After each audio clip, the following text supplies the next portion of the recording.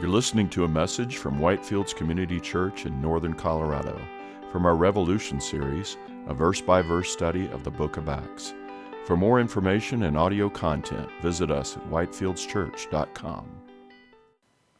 The story is told of a very wealthy man, and he was one time asked about the reason for his wealth to explain how he became so rich. And so he told the story that people were asking him to tell about how he made his riches. He said this way: "When I was a young man, I had just gotten married, and I was dirt poor. I had nothing. Those were tough times, but I was energetic, and I took my last nickel, and I used that nickel to buy an apple. And I spent the whole night, I stayed up all night polishing that apple, making that 5-cent apple look amazing. It was shiny. It was a thing of beauty. The next day I went out, and I sold that apple on the street corner for a dime.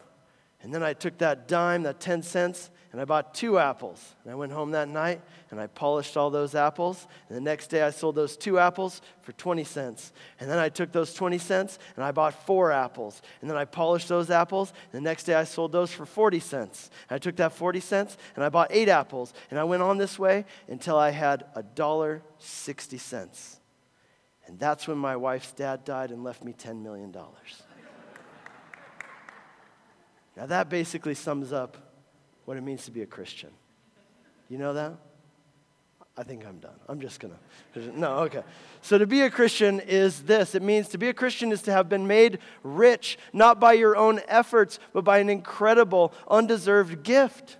You see, all of our efforts to be good enough, to work hard, to be religiously observant, let me tell you this, they can never be enough. It's like polishing apples and trying to get rich, right? But by the grace of God, because of what Jesus did for us, we can be rich with that which is truly wealth. You see, we can have every spiritual blessing in the heavenly places in Christ. And today in our study, we come to a place in the book of Acts which is considered a turning point and a centerpiece of this book. And more importantly, I would say this, that the events we read about here were a watershed moment in the history of Christianity, and they're pretty important. A controversy had been brewing in the early church, and nothing less than the gospel itself was at stake in this argument. The title of today's message is A Defining Moment. And here are the 2 things we're going to see in this section. First, we're going to talk about the nature of the gospel. And the second thing we're going to do and talk about is this: grace and graciousness, okay? So the nature of the gospel and grace and graciousness. Let's begin by talking about the nature of the gospel. As we come into Acts chapter 15, let me remind you of where we're at in the history of the early church in the book of Acts. Paul and Barnabas, they recently got back from their first missionary journey. They had been sent out by their church in Antioch, and they had been sent and commissioned to take the good news of what Jesus Christ had done and who he was, what he had done to save us. They took this good news to the island of Cyprus and to what is now modern-day Turkey. And everywhere they went, every city they came to, they established churches. They told people about Jesus. They started churches. And those churches that were established, they were mostly made up, because of where they were located, of various ethnicities. There were some Jewish people in them because there were Jewish minorities in all the towns there in the Eastern Roman Empire. But because of where they were, the majority of people in these churches were what Jews referred to as Gentiles, which simply means anybody who's not a Jew, right? They were Greeks, Romans, Africans, local indigenous peoples. Now, most of us hear that, and we would say, that's spectacular. That's awesome. Who cares what somebody's ethnicity is? The important thing is that they're coming to Jesus and being saved. And if you would say that, you would be correct. The only problem is that not everybody saw it that way. And check out what happens here in Acts chapter 15, verse 1. Some men came down from Judea and were teaching the brothers, "Unless you are circumcised according to the custom of Moses, you cannot be saved." See, Christianity was born in a very Jewish setting. The Bible tells the story of how at the beginning of human history, sin entered into the world and created a problem, a big problem: corruption, death, separation from God. These became the reality of life for all people. The dark cloud of sin and death descended and settled upon all of creation. But God, because of his love for us, refusing to give up on us even though we had rejected him, he set about working a plan of redemption, a plan of salvation to save us from the curse of sin and death that we brought upon ourselves. So that rather than being separated from God and having to die, that we could know God and live. And that plan to save us and redeem us, the fallen creation, was this. God promised he would send a Savior, a man who was like no other man who had ever lived or who ever would live again, because that man would actually be God incarnate. And part of this plan, God created a nation. He created a nation. He started with one man, Abraham. He said, Abraham, I want you to follow me, and I'm going to give you some kids, and all your kids are going to know me. And he said, here's the purpose of this nation I'm creating. He said, this nation is going to be my emissaries to the world. To this nation, I will communicate my plans, and this nation will record them, and they will protect them and carry them throughout all of history. And that nation was Israel. And the members of this special nation had a sign, a mark that they bore, marking and signifying that they belonged to this special group of people, and that sign was circumcision. And when the Savior did come, of course, his name was Jesus. He came through the Jewish nation, but he came as Savior of all people in all the world. And that much was clear to everybody. The Jewish people knew that. The question really was this: what does a person need to do in order to receive this salvation that Jesus came to bring? Right? Jesus came as Savior of the world. He lived a holy life. He died a sacrificial death. He rose again on the third day, overcoming death. But the question is, what must I do to receive that salvation that Jesus came to bring, that he earned for us? That is the question which is at the heart of the debate that we're reading about here in Acts chapter 15. And this question, it couldn't be more important. It's not even possible to have a more important question of what must a person do in order to receive the salvation that Jesus came to give. This is not a side issue. It's not a peripheral issue. This question gets to the very core of Christianity. It gets to the heart of the nature of the gospel, which is the central message of the entire Bible. The question is this: how is a person made right with God? Now, there are some people who think that you're made right with God just simply by being born, right? Like you're born and everybody's right with God automatically. Other people might say, well, you're probably right with God as long as you haven't committed a felony, right? As long as you haven't done something really extreme, then you're probably right with God. But that's not what the Bible says. The Bible says that we are born out of sorts with God. That's how we're born. The Bible says that we're born out of sorts with God, and we need to be brought into a right relationship with God. And how does that happen? Well, what Paul preached was that happens simply by putting your faith in Jesus, in who he is and what he did for you on the cross, as he bled and died on your behalf out of love for you, with the penalty of your sin placed upon him on the cross. That is what makes you right with God, trusting and believing that what Jesus did was effective to save you personally. But these certain men from Judea that we read about here in verse 1, they said, no, that's not enough. What Jesus did was important. It was a good start, but by itself it's not enough. You've got to add to it. You've got to add to it first circumcision, and then coming under the law of Moses. And if you don't do these things, they said, you cannot be saved. It is not enough to just believe. That's what they said. You need Jesus plus other things, plus this whole list of other things in order to be acceptable by God. The very nature of the gospel is in question here. There are two divergent views of what is the gospel. And there was a growing division amongst the Christians because of this question. And a lot of it stemmed from the fact of Christianity's roots in Judaism. The very first Christians, as we've read in the book of Acts, they were all Jews. And as Jews, they were all circumcised. They all followed the law of Moses, which included ceremonial laws. It included dietary laws found in the Old Testament.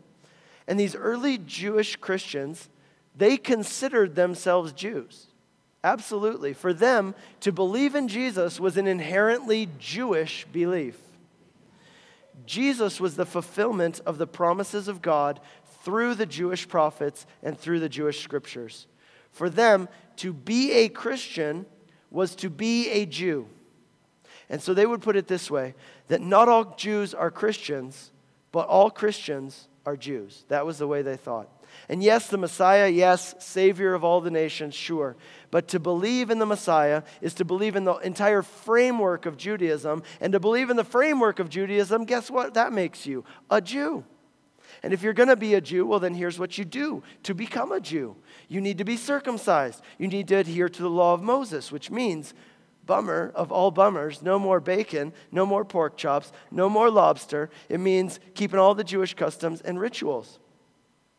And as the gospel began to expand out beyond the Jewish populated areas, this became more and more of an issue because more and more non-Jewish people were coming to faith in Jesus as their Savior, and they were being baptized as Christians without also becoming Jews. In Antioch, there was a whole church full of these people, and they were sending out missionaries to spread their version of the gospel. And this alarmed and disturbed those people in Jerusalem who had held out saying, unless you are circumcised according to the custom of Moses, you cannot be saved. And so these Judaizers, as they were called, they came up to Antioch. That's some 300 miles.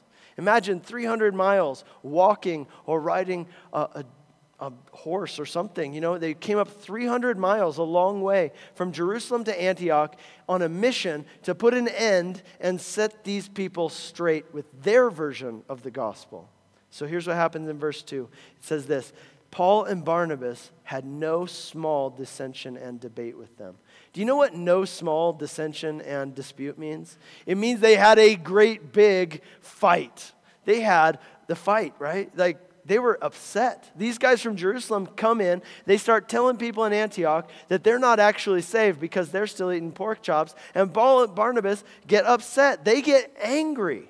I mean, think about it. On one level, Paul and Barnabas must have taken this personally. They just got back from a missionary journey, risking their lives to take the gospel to these people. And now these people come along. It's like, are you saying that all that work we did in Cyprus, all the work we did in Galatia, that was all just a big waste of time? Like we founded fraudulent churches. Is that what you're saying? That we misled all of those people, that we told them a false gospel, we gave them a false hope, because even though they've turned from idols to the living God, even though they put their faith in Jesus and what He did for them, they're actually not saved, they're not right with God because they still like to eat lobster. Right? They were upset because in their mind, this wasn't a matter of a difference of opinion. In their mind, this was a perversion of the gospel. That's what Jesus, think about this. Here's Jesus hanging on the cross. And with His dying breath, what does He say? He says, it is finished. Everything that needed to be done in order for you to be saved, I did it. It's done. Job complete. And now these guys come along from Jerusalem. And what are they doing? It's like a slap in the face to say, no, Jesus, you're wrong. It's not finished. In fact, there's more that needs to be done. We need to help you finish it. That was very insulting to Paul and Barnabas. Now, what was at stake here was the truth of the gospel and the future of the church. There are two divergent views of the gospel that are clearly incompatible. This is not something where we can say, we can just agree to disagree. Now, there are many things where we can do that. Secondary issues. But this is not a secondary issue. This had to be settled according to the Scriptures once and for all. And so we read in verse 2, after Paul and Barnabas had no small dissension with them, Paul and Barnabas and some of the others were appointed to go up to Jerusalem to the apostles and the elders about this question. You can see that this is going to be a defining moment. This council in Jerusalem is going to be a defining moment in the history of Christianity. We really hope that they get it right. Let's read from verse 3 in Acts chapter 15. When they came to Jerusalem, they were welcomed being sent on their way by the church, they passed through both Phoenicia and Samaria, describing in detail the conversion of the Gentiles, which brought great joy to all the brothers. And when they came to Jerusalem, they were welcomed by the church and the apostles and the elders, and they declared all that God had done with them. But some believers who belonged to the party of the Pharisees rose up and said, "It's necessary to circumcise them and order them to keep the law of Moses." So as Paul and Barnabas told people about what God had been doing amongst the Gentiles, how people who at one time had lived in pagan idolatry were now turning their hearts to the living God. They were being filled with the Holy Spirit. They were living lives of honor and glory to God. People rejoiced to hear that. But then these guys came along, and they're like Debbie Downer, right? Like they're like a wet blanket, and they say, yeah, that's nice and all, but they need to be circumcised and keep the law of Moses. Now, notice who these people were. Verse 5 tells us that they were Christians who used to be Pharisees. You guys remember the Pharisees? Right? The Pharisees were the most devout, most hardcore Jews. They devoted their lives to trying to keep the law of Moses perfectly down to the smallest detail. And if there was one thing that Pharisees believed, it was that you could be justified before God through perfect morality and religious observance. Now, even though we see that the Pharisees were some of Jesus' biggest opponents during his ministry, apparently, as we see here, after Jesus' death, as resurrection, many Pharisees became believers. They became disciples of Jesus, which is great. But the thing is, the old habits die hard, don't they? And these former Pharisees are leading the charge, arguing that salvation cannot be by grace through faith alone. That's not enough. Rather, it must be Jesus plus a list of other things that you need to do to justify yourself before God. Verse 6, we read this. The apostles and elders gathered together to consider this matter, and after there had been much debate, Peter stood up. Now, can you imagine this? They're having this council, and they're going back and forth. There's much debate. There's debate on both sides of the issue. People saying, well, let me, advocate for the other side of the issue. Let me see how this goes. They were sharing Bible verses, remember when Jesus said this, remember when Jesus said that. And finally, Peter stands up, and here's what he says in verse 6. He says, "Brothers, you know that in the early days, God made a choice among you that by my mouth the Gentiles should hear the word of the gospel and believe. And God, who knows the heart, bore witness to them by giving them the Holy Spirit just as he did to us. And he made no distinction between us and them, having cleansed their hearts by faith. Now therefore, why are you putting God to the test by placing a yoke on the neck of the disciples that neither our fathers nor we have been able to bear? But we believe that we will be saved through the grace of the Lord Jesus, just as they will."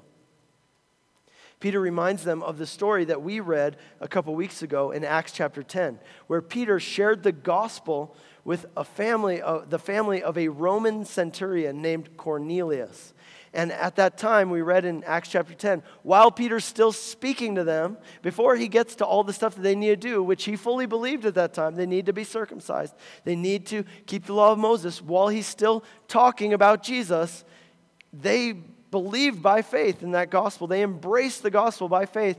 And as he's still talking, they were filled with the Holy Spirit, and that was kind of it, right? Much to his surprise. God accepted these people, and they believed by faith without ever having done any of the other Jewish ritual things. God gave them the Holy Spirit, kind of his stamp to say, these people are mine, just as he had done with the Jewish believers. God accepted them and cleansed their hearts by faith, not by circumcision, not through Mosaic law, just by faith.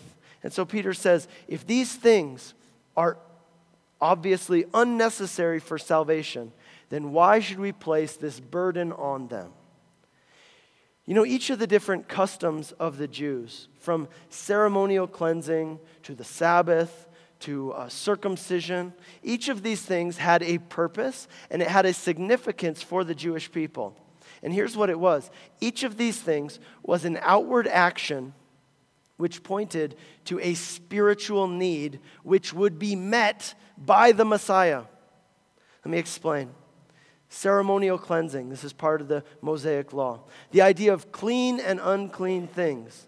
You know what that did? It ingrained in the Jewish person's mind the fact that our default setting as humans is to be unclean. But the problem is this: in order to have fellowship with God, in order to have fellowship with other people, we must be clean. And so the question is, how do we become clean? Now, physically, that's easily remedied. You wash your hands, you do some ritual cleansing, and you avoid unclean things. Done. But there's a bigger problem, isn't there? What about the heart? What about the mind? How do you deal with the uncleanness that is below the surface? How do you deal with the uncleanness within? What can be done about that? With circumcision, what does it signify? It signifies that you belong to God, that He's your God and you're loyal to Him. The thing is, just like any outward sign, anybody can have a mark on their body. That doesn't necessarily mean there's a heartfelt reality in their life. And so what we need, and the Bible even says it this way, what we really need is circumcision of the heart. Okay, with the Sabbath. It ingrained in the person's mind the need for rest. But yet, here's the thing. All the weekends, all the vacations in the world, they can never give you the deep sense of rest that you truly long for deep down inside. Rest in your heart, rest in your soul.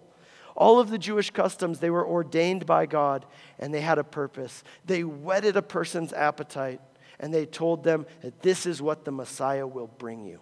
He will cleanse you. He will bring you true rest. He will make you a new person. He will transform you on the inside. Paul the Apostle puts it this way. He says those things, speaking of Jewish rituals, those things were shadows of what was to come. But the reality is found in Christ. We would put it this way. We would say those things were foreshadowings of what is to come in Christ. To the Galatians, Paul would write, "For me, the law was a teacher. It was a mentor, which led me to Christ." And here's the point.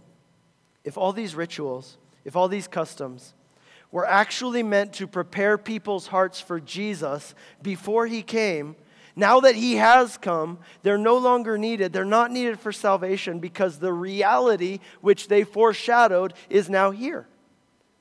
It would be kind of like this. If you came home from being away for several days and your husband or your wife was walking up to the front door to greet you as you walked towards the house, but instead of embracing you as they got close, they fell down on the ground and they became obsessed with your shadow, right? This kissing your shadow, talking to your shadow, asking your shadow what they can do to make it comfortable. And here you are, the reality, but all the attention is being focused on your shadow. That's just weird, right? Now, these Jewish customs, they foreshadowed what the Savior was going to do, how He would cleanse us to make us able to have fellowship with God, how He would give us true rest in our souls, how He would transform us and make us into His people. I love what Peter says in verse 11. Check it out. He says this, "Our hope is that we Jews, might be saved in the same way that they are." He's switching it around, isn't he? Because the Jewish people would generally say, well, maybe those Gentiles can be saved like us. Peter's switching around. He says, you know what? I hope we can be saved like them. You know how they're saved? They're saved by God's grace, through faith in God's grace, because of what Jesus did for us. That's the way we're saved, just like those guys. Not even by our keeping of the law. Let's read from verse 12. And all the assembly fell silent, and they listened to Barnabas and Paul as they related what signs and wonders God had done through them among the Gentiles. And after they finished speaking, James replied, "Brothers, listen to me. Simon has related how God first visited the Gentiles to take from them a people for His name. And with this, the words of the prophets agree. For it is written, after this I will return, and I will rebuild the tent of David that has fallen. I will rebuild its ruins, I will restore it, that the remnant of mankind may seek the Lord. And all the Gentiles who are called by my name, says the Lord, who makes these things known of old. Therefore," we'll read that next. James says, he seems to be the one presiding over this meeting, and he says here in verse 19, he says, "Therefore my judgment is that we should not trouble those of the Gentiles who turn to God." After he makes these few statements, we see there he pronounces a decision. It seems that he is the one presiding over this meeting. Now, James here, he is quoting from Amos and Jeremiah. And what he's saying is this. He's saying, guys, you know what? If you look at the scriptures, this is what God has been telling us from day one that he was going to do. Amos foretold a time when God would come and rebuild the fallen tent of David. And he said at that time, Gentiles, not Jewish converts, but Gentiles who God calls by his name will come to him. And he says, this is that time. He says, in Jesus, this is fulfilled. God has visited us. And in Jesus, God has reestablished the fallen tent of David, which is, speaking of the Davidic monarchy. He says, that's Jesus. And now look, Gentiles are coming to God as Gentiles, not as converts to Judaism. That's what was prophesied would happen. This matter of the nature of the gospel, it's settled, he says. It's clear. Salvation is not by anything that we do to earn it. It's by simply having faith in the finished work of Jesus Christ on your behalf. All of us are born out of sorts with God. You can't get right with God just by trying to be a good person, because you'll never be good enough. But here's the hope of the gospel, that God has done it for you through Jesus at great cost to himself, because that is how much he loves you. What a defining moment this was in the history of Christianity. What this means for you and me is this: you can finally get off the roller coaster. When you really understand the gospel, what it means for you is that you can get off the roller coaster. And what I mean by that is this: as long as you think that your standing before God is based on your performance, then you will perpetually be on the roller coaster. When you're doing good, you're reading the Bible, keeping yourself pure, you're doing all the right things at all the right times, then guess what? You feel great. You feel ecstatic. You feel close to God. You feel like God accepts you, that God's happy with you. But then, guess what? Then you fall. It's like being on the roller coaster going down. You mess up, you fail, and now you feel like you've fallen out of good standing with God, and up and down this roller coaster goes. That's how many people live. Because even though they believe in Jesus, they still don't really understand the gospel. Let me tell you this: if there's anything we learned from the Jewish Christians from a Pharisaical background, it's this: it is completely possible to be a Christian and still not really understand the gospel. The message of the gospel is that your standing before God isn't based on what you do or don't do. It's based on what Jesus did for you, and that work is finished. And that means you can get off the roller coaster. You don't have to live in the constant up and down, feeling close to God and then feeling distant from God. Your standing before God is secure because the work of salvation is finished by Jesus on your behalf. But the objection that comes to this always is this: well, then, so does that mean that we can just do whatever we want, right? We can just go hog wild like it's, spring break or something? And that brings us to the next thing we see here in Acts chapter 15, and that is grace and graciousness. Let's read from verse 19. Therefore, my judgment, James says, is that we should not trouble the Gentiles who turn to God, but we should write to them to abstain from the things polluted by idols, from sexual immorality, and from what has been strangled, and from blood. From those ancient generations, Moses has had in every city those who proclaim his name, and he is read every Sabbath in the synagogues.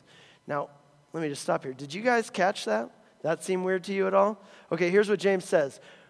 We're not going to tell them to keep the rituals of the Jews, except for these rituals of the Jews, right? Like, what was that, right? Like, we're not going to tell them to keep the Jewish customs, except for these Jewish customs. Well, wait a second.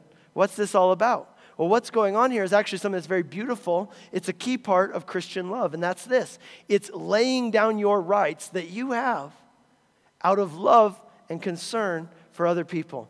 Because here's the thing. After answering that first question, the question of the nature of the gospel, there's still one more question that brings up, and that's this. If Gentile Christians don't have to keep the ritual laws of Judaism, well, then how can Jewish Christians and Gentile Christians ever have fellowship together?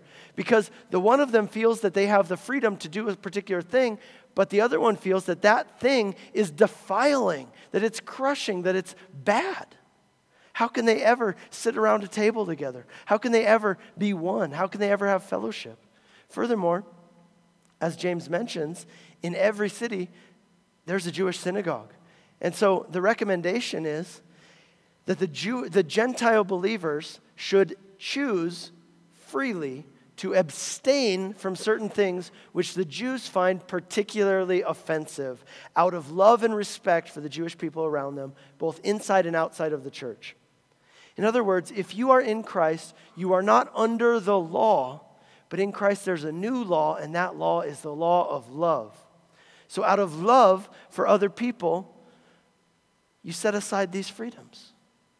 You're saved by grace, but you're called to live graciously and act graciously. And here's why. Because your life can either be a stepping stone or a stumbling stone for other people coming closer to God. Your life can either be a stepping stone or a stumbling stone for other people coming closer to God. Choose to be a stepping stone. The 4 things they ask them to abstain from are these: meat sacrificed to idols, which was very common in that day because a lot of the meat would be cooked during these sacrifices, and they would sell it, or it would be cut during the sacrifice. They'd sell it at a discounted price. So meat sacrificed from idols, they said don't eat that. They said abstain from sexual immorality. Number 3 was abstain from eating things that have been strangled. And the 4th one was from blood. Now, each of these things refer to specific things that are mentioned in the Levitical law, the law of Moses. In the case of sexual immorality, now you might think, well, wait a second, that's a moral issue, right? I mean, shouldn't everybody abstain from sexual immorality? Well, most likely, because of the context, what this is referring to is not just sexual immorality in general, but a specific regulation found in Leviticus 18, which is, by the way, where the other things are also found that are mentioned here. Leviticus 18 prohibits marriage between siblings and cousins.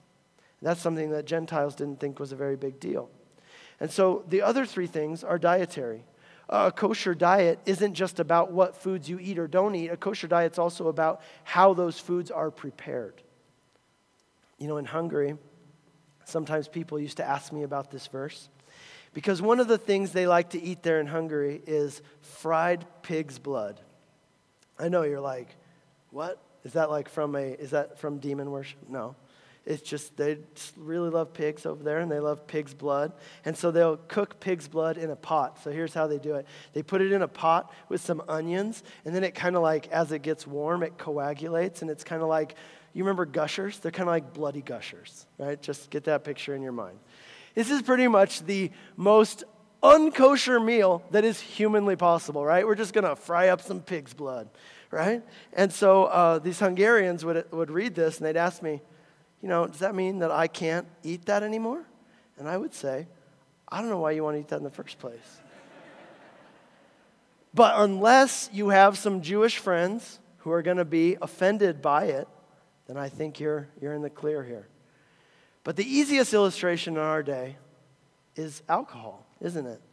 Because there are some of you here, you like to drink a good wine, or you like to drink a beer, and you do it in moderation.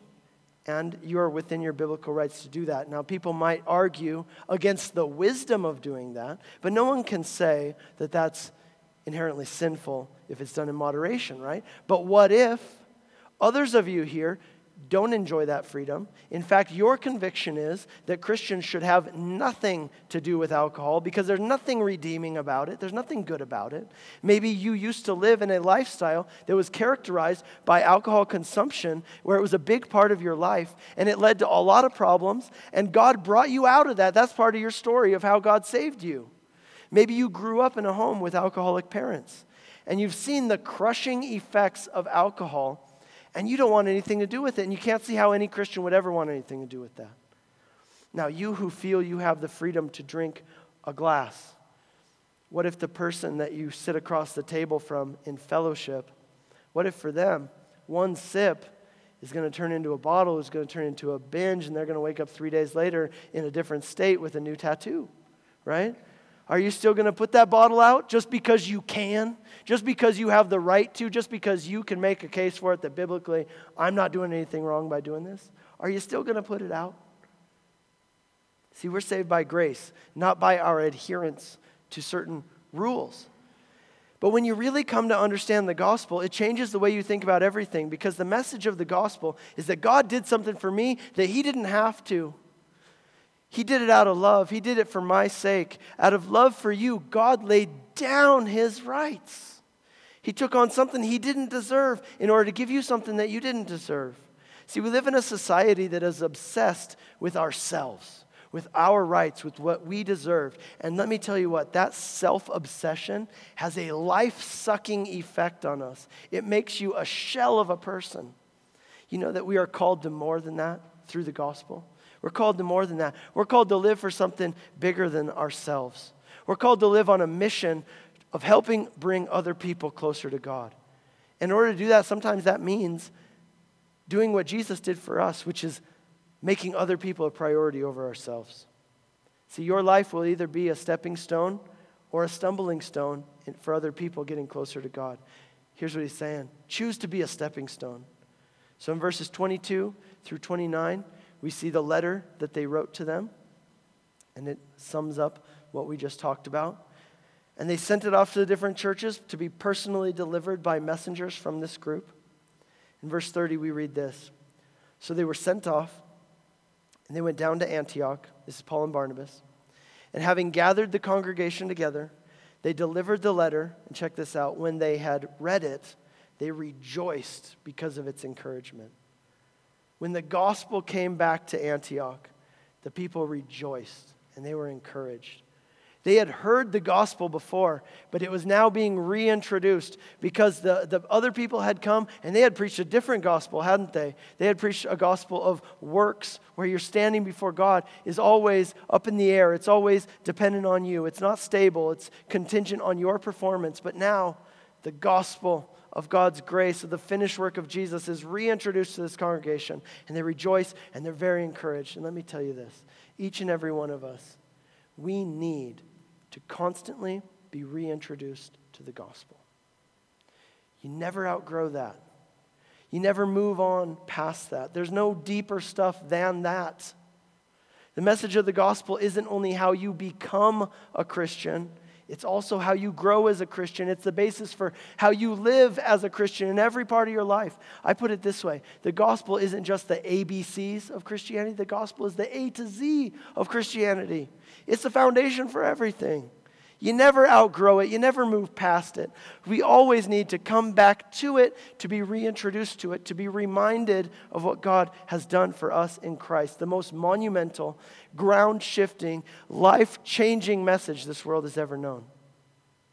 As you go through life and you succeed at some things and you struggle at others, through the highs and the lows and everything in between, as you go through the different things that you will go through, what you need most is to be reminded of the gospel. And that is why week in and week out, as we teach the Bible here at Whitefields, my goal is not to give you fun facts about the Bible. My goal is not to fill your head with historical information and trivia. My goal from every text is to bring you to Jesus and reintroduce you to what he did for you and what that means for you personally. And let me tell you, that's not very hard because that's what each and every part of every book of this Bible was designed to do. From the Old Testament foreshadowings to the New Testament stories. The gospel is the basis for everything in the Christian life. We can't have a conversation about what marriage means for Christians unless we start with the gospel. We can't talk about parenting or money if we don't start first with the gospel. Otherwise, it's just going to be, guess what? It's going to be rules. It's going to be moralistic things, a list of things that you've got to do. But if we talk about the gospel, about what Jesus did for us, then everything else is a response to that. Everything else flows from that, from the initiating love of God made visible in the life and death and resurrection of Jesus to save us. Not because we deserved it, but in spite of the fact that we didn't deserve it. How can we talk about suffering if we don't talk about the gospel? How can we talk about how the church should function if we don't start with the gospel? We need to be reintroduced, reminded. We need to be re-gospeled every week, lest we drift away from it, lest we lose that foundation. It's what we need not only to become Christians, it's what we need as the foundation for how we live in every area of our lives. So that's my message for you today. Behold the gospel, that God in Christ took your sins upon himself, that you might be forgiven, redeemed, justified, that instead of dying, you might live, and it is finished. Put your faith in the gospel today. Please stand with me and pray. Oh, Jesus, we thank you for the glorious message of the gospel. We thank you for your love for us, shown in the life and death and resurrection of Jesus. And Lord, may this message sink down deep in our hearts. May we be reminded of it. May we live in it. Lord, may we get off the roller coaster and truly rest in what you have done for us. And we thank you for that this morning. And as we sing this last song, Lord, we sing it in response to that message of the gospel. And with it, we say thank you. So Lord, may we keep this in our minds as we go out from this place. And may we declare that you are great. And we pray that in Jesus' name. Amen. You've been listening to a message from Whitefields Community Church in Northern Colorado from our Revolution series, a verse-by-verse study of the book of Acts. For more information and audio content, visit us at whitefieldschurch.com.